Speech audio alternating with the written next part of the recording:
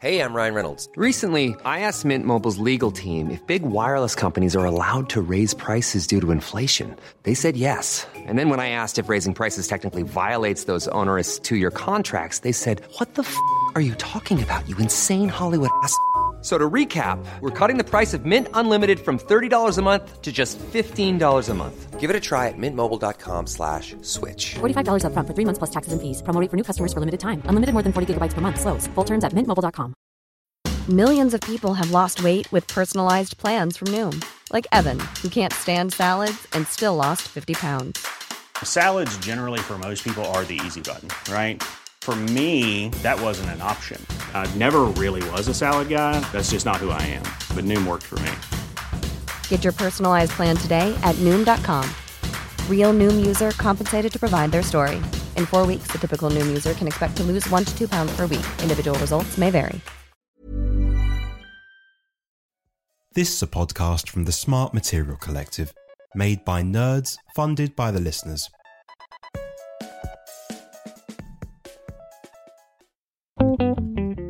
Is hair a material? Are biscuits a material? Are crystals a material? Is plastic a material? Is porridge a material? Can gases be a material? Are eggs a material? Is water a material? What do you call everything that isn't a material?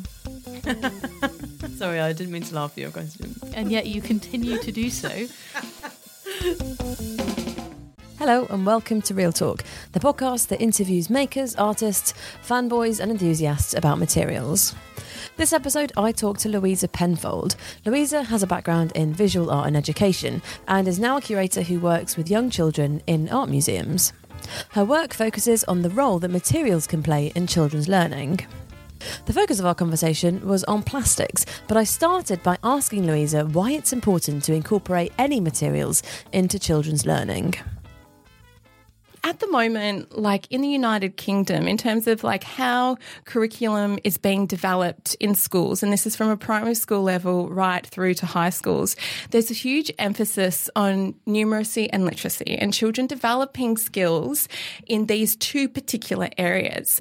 And a lot of the skills that are taught in numeracy and literacy, it's being taught through very structured learning experiences where children are sitting at desks and listening to what is happening, and then learning is being assessed through standardised tests that start at a very young age. So the kind of effects that this can have on children is that it creates very like linear ways of thinking and very much with a focus on words and with numbers. So at the basis of this topic is really a debate on the politics of knowledge and particular forms of knowledge, like through words and numbers, being privileged over other forms of knowledge, such as through play with materials. And I would absolutely argue that materials create divergent ways for people to learn, not just children, but for everyone. And I think this is something that artists and designers connect with very well, because even as adults, they're still exploring materials and developing these sorts of knowledges, but it's through clay and through paint and through sound and through all of these different things that's not necessarily represented in school curriculum at the moment. And this is not to say that play with materials or that, art is more important than literacy and numeracy, but I guess I am suggesting that they should be given equal weight within school curriculum. So what this then suggests is that we need to think about how we can support children's creative learning in other ways. So thinking about how they can learn through materials in other spaces, such as at home or in libraries or in art museums, for example. But I think this kind of conversation on why children's play with materials matters. It's kind of also inextricably linked to conversations or debates around how learning is being evaluated and evaluated in schools. At the moment, like a lot of assessment has been based around looking for these cause and effect relationships in which a concept or idea is introduced and then measured through a standardized test to see if that child has retained that information. And so where this becomes really difficult in terms of children's learning with materials is that it doesn't necessarily account for kind of like a dynamic and creative outcomes and their kind of critical and creative processes. So measuring learning with materials using that kind of really standardized learning framework, it just doesn't work. So something at the moment, I'm currently doing my PhD in the School of Education at the University of Nottingham in partnership with Tate and the Whitworth Art Gallery. And a big part of my research has really been trying to look at how we develop a kind of an evaluative process for looking at children's learning through play with materials, and how that can be done around valuing creative and critical processes and giving visibility to those. So a big part of that is I've taken an evaluative methodology that is used in early childhood centres in northern Italy in a town of Reggio Emilia. And they use this process which is called pedagogical documentation, which is all about making young children's learning visible through using like photographs and videos and recording what children do with materials, and using those records then as a point of reflection to thinking about how children develop different critical and creative learning processes, and how they also explore different concepts through their play. So, like playing with clay and looking at how they explore things like construction and measurement and gravity and size and shape. So using those records as a point of reflection, and then for further inquiry to think about what else we can do in the future with them. Is this a more kind of fair playing field for children who perhaps learn in different ways or have different skill sets? Yeah, absolutely. I mean, I think it's applicable to all children of all ages, but in particular, I think it's incredibly important in relation to children who find it very difficult to learn through words and numbers. So children that may have special needs or different sensory learning requirements. And so sitting down at a desk and listening to what is happening is really tricky.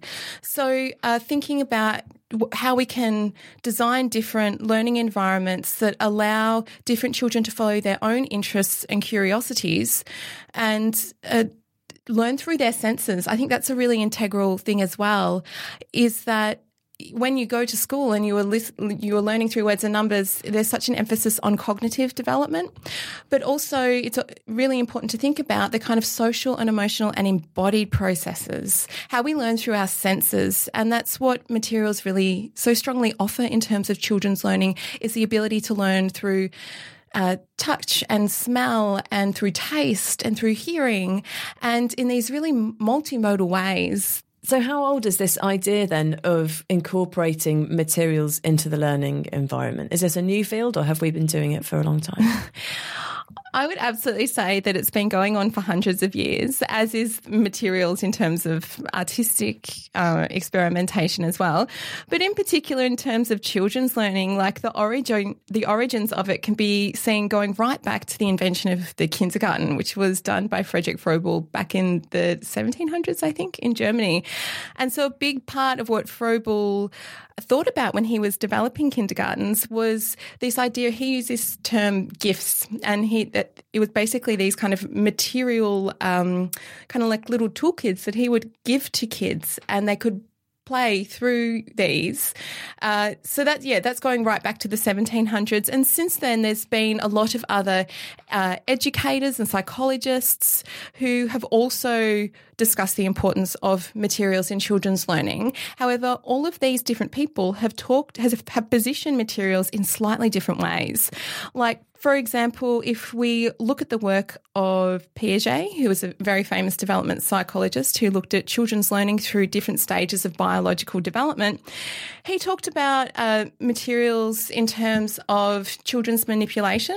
So in the sense that as a child developed through different stages of development, that they were then able to do different things with the materials based on their biological or their physical being, or their biological physical state. And so, but what that kind of suggests is that there's this separation between the development of the child and their interaction with the material. So, yeah, suggesting there's kind of like that, I guess, divide between the two. So if your brain hasn't developed enough physically, you wouldn't be able to do a certain thing, for example? Exactly, yeah. And so then we have like different education theorists since then, like Montessori and Steiner and different educators from Reggio Emilia, which is this town in Italy that I've been very influenced by as well. And they talk about materials in relation to children's self-expression or representation of their inner worlds, which is really interesting. Like in all of those education theories, materials are an integral part of everything they do in their learning setting with the kids.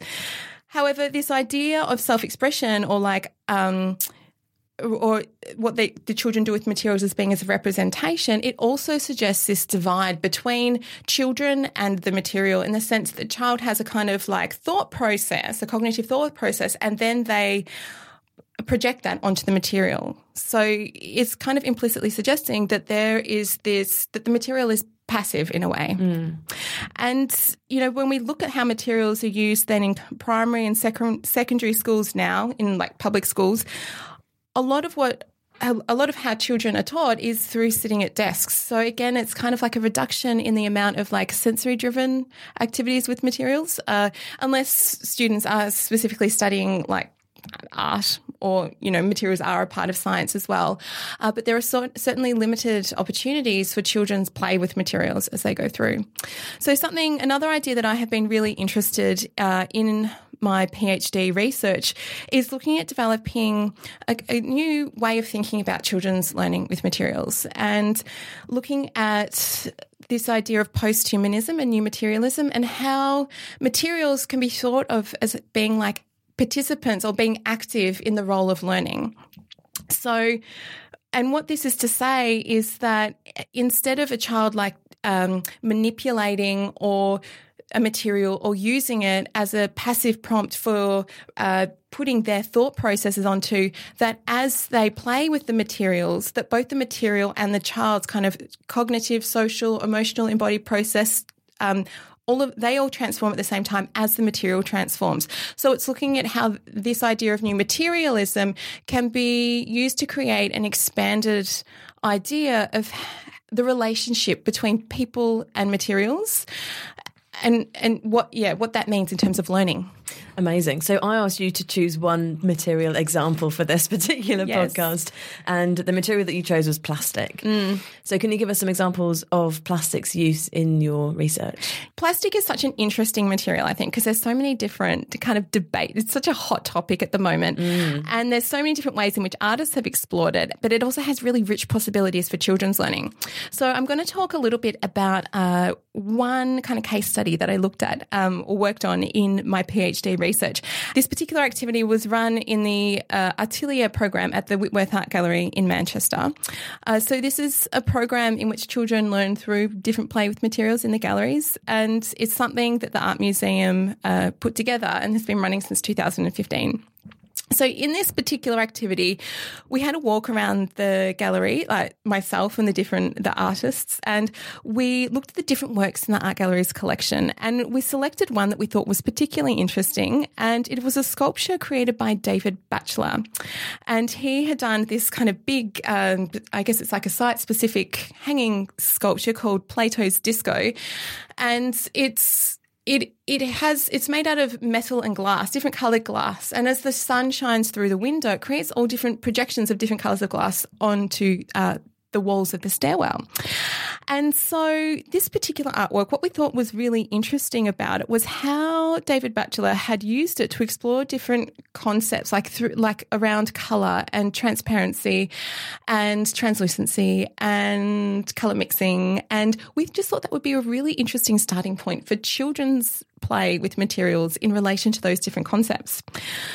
So what we did is we had a talk about the different kind of tools and like techniques that he may have done to create this particular artwork, and then use that to kind of brainstorm different materials that we could use with little kids, because we were working with really littlies, like kind of like 1, 2, 3, 4-year-olds. Oh, wow, really small. Little bubbers. And so we chose to actually use the material of plastic as a substitute for glass in itself, mainly because of the safety requirements like connected to that particular age group. So we looked at different cellophanes and acetate and recycled materials, and we set them all up into this studio space and laid them out in a way that encouraged children to play with the material in unusual ways. So what I mean by that, it wasn't just laying out this plastic on a table. It was laying it out on the ground and on the walls and over different bits of furniture. And so encouraging them to learn or like to experience the space like through their bodies and in different ways. So, and what we were also really interested in is not just thinking about what children would do with the plastic, but also what the plastic could do to the children. Okay. Yes, that sounds a bit weird, but it's this idea of new materialism and thinking of the material as being active in the formation of knowledge. So thinking about plastic's unique properties and how they created unique learning opportunities for children, because plastic is really different to other materials. Say, for example, blocks. The unique properties of a block could be used to explore concepts around construction and gravity, measurement, size, weight, all these different things, whereas plastic and see-through plastic in particular gives really unique possibilities for children to explore different things, different concepts around colour and transparency, translucency, opacity. So thinking about what the plastic can do to the children.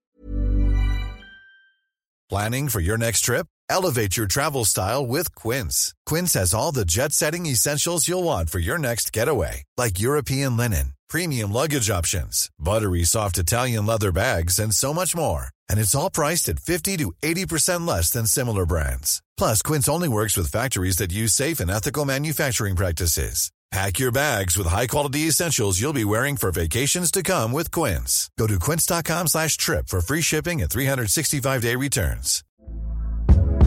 Hey there, it's Michelle Norris. I'm host of a podcast called Your Mama's Kitchen. When I travel, I'm usually looking for a way to find a taste of home when I'm not at home. And one of the things I love to do when I am at home is entertain. And Airbnb allows me to do that. When I was in California recently, I rented a house that had a great kitchen. And when we were sitting around the table, we were all thinking, we're in someone else's house. Someone could be in all of our homes as well.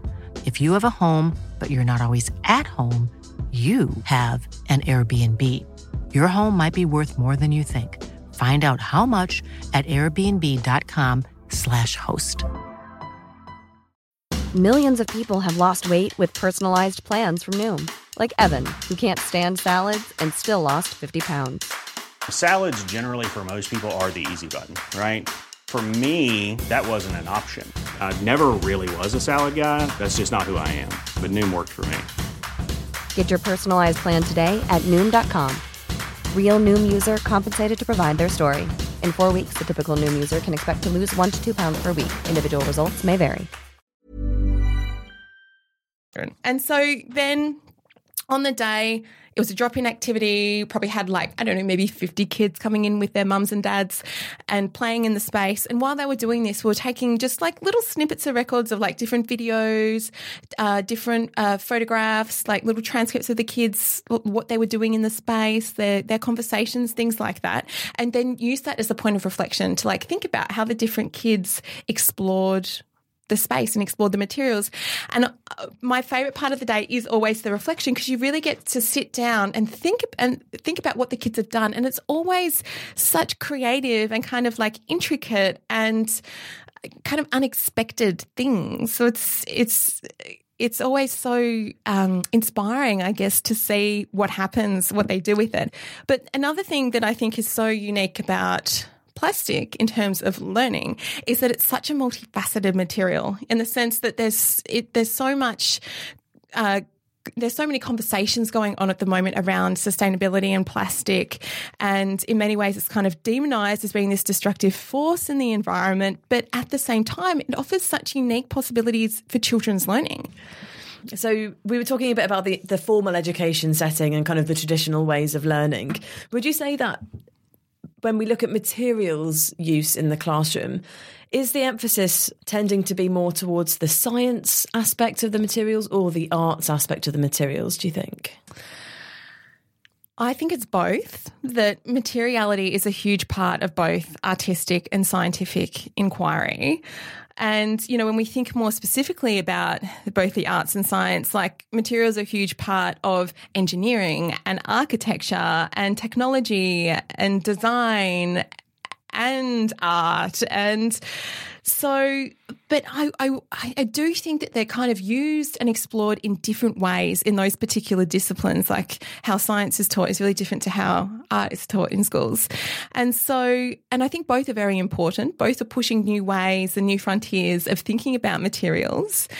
But yeah, I think that they're done in very different ways. And like, you know, in art, materials are kind of more seen as a space of exploration, a space for people to represent their ideas through manipulating or playing with the material.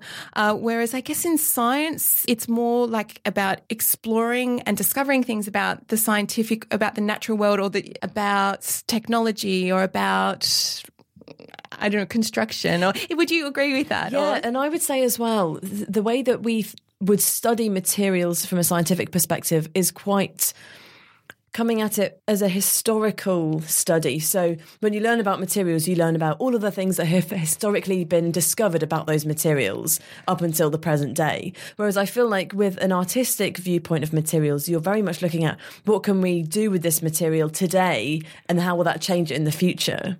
Yeah, I agree. It's like the arts offer something so important to materiality in the sense that it's so alive and it's so current, and there's so much more that can happen and be generated from that place. Yeah, I guess because what you're doing when you're manipulating materials as an artist is you're trying to find new ways of doing things and new things to say with those materials, where as scientists, I think, are all trying to catch up with all of the theory from hundreds of years of study already. Yes.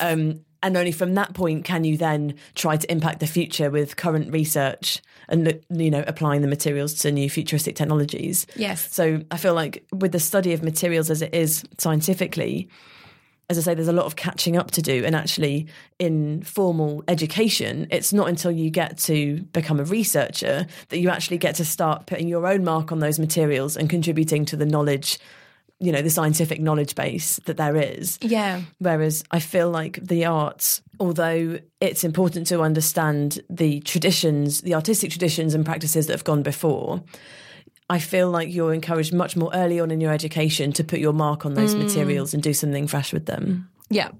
In particular, I think it relates to the evaluation of learning, like in the arts and in with materials, because from a scientific perspective, if you're using this kind of really heavily subjective and methodology, then it's like, oh, well, it's got no scientific basis, so it must be rubbish. But then, you know, I think that subjectivity is really important as well, especially in terms of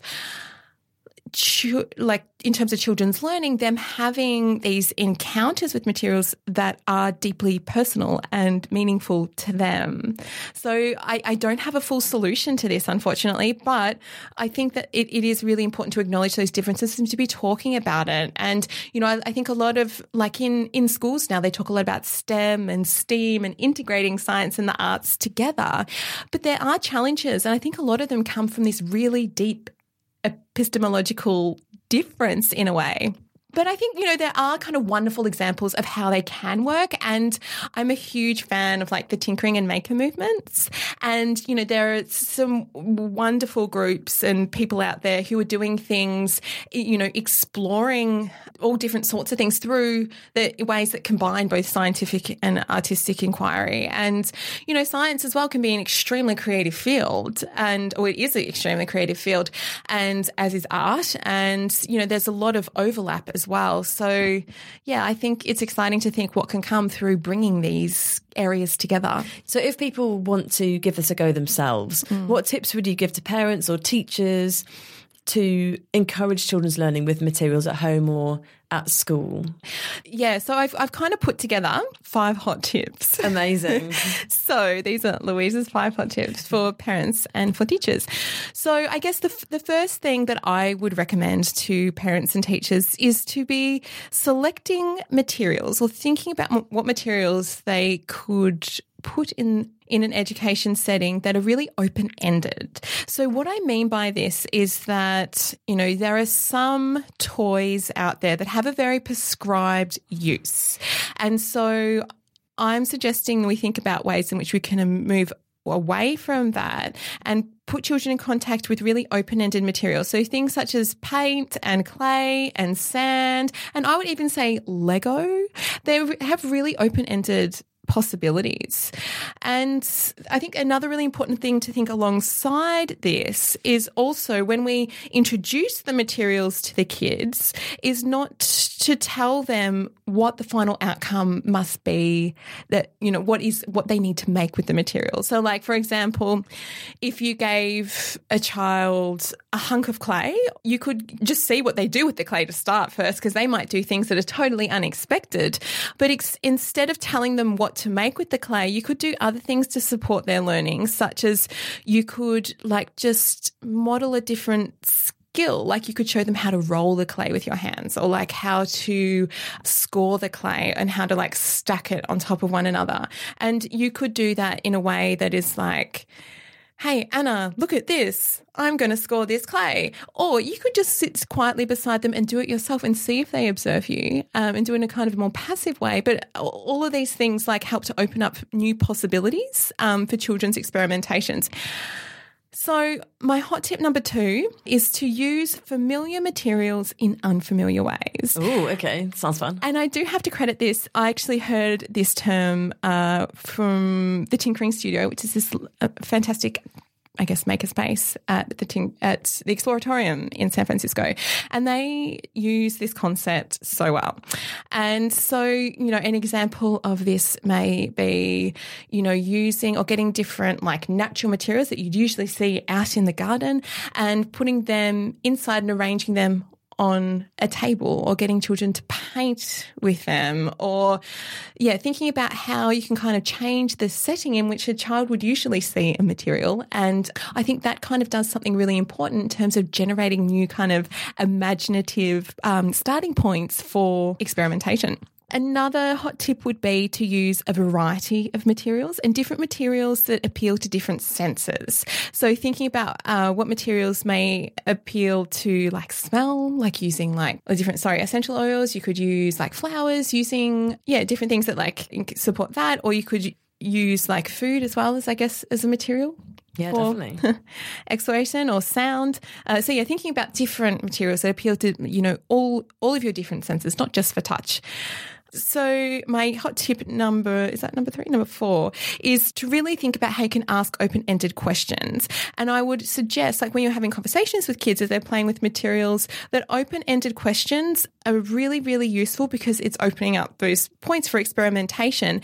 And I would position this, against just giving praise to children as they play with materials. So if they do something that's really cool, instead of being like, oh, Anna, just love what you have done with that sand, being like, Anna, I thought that was really interesting how you poured the sand from one bucket into the other, and then you added in the grass, and then you added in the water. What can you tell me about that? Why did you do that? And what happened when you added the water? What did the sand stay the same, or did it change?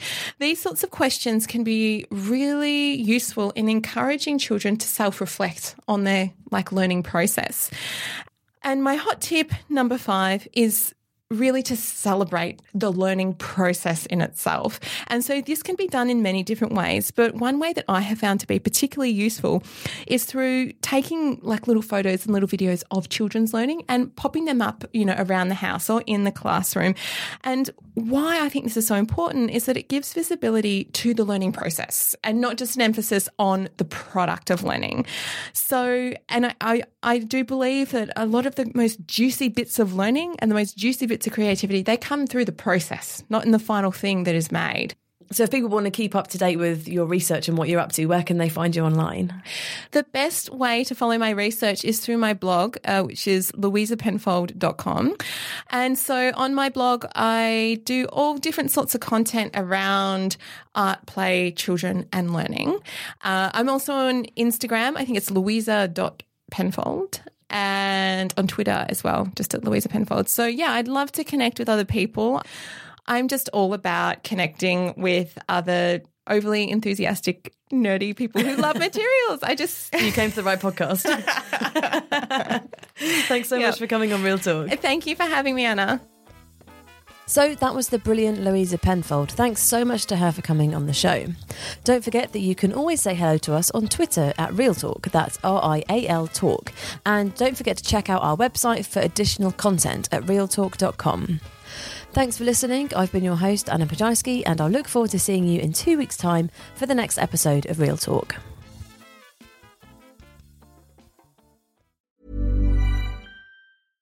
Imagine the softest sheets you've ever felt. Now imagine them getting even softer over time. That's what you'll feel with Boll & Branch's organic cotton sheets. In a recent customer survey, 96% replied that Boll & Branch sheets get softer with every wash. Start getting your best night's sleep in these sheets that get softer and softer for years to come. Try their sheets with a 30-night guarantee. Plus, get 15% off your first order at bollandbranch.com. Code BUTTERY. Exclusions apply. See site for details.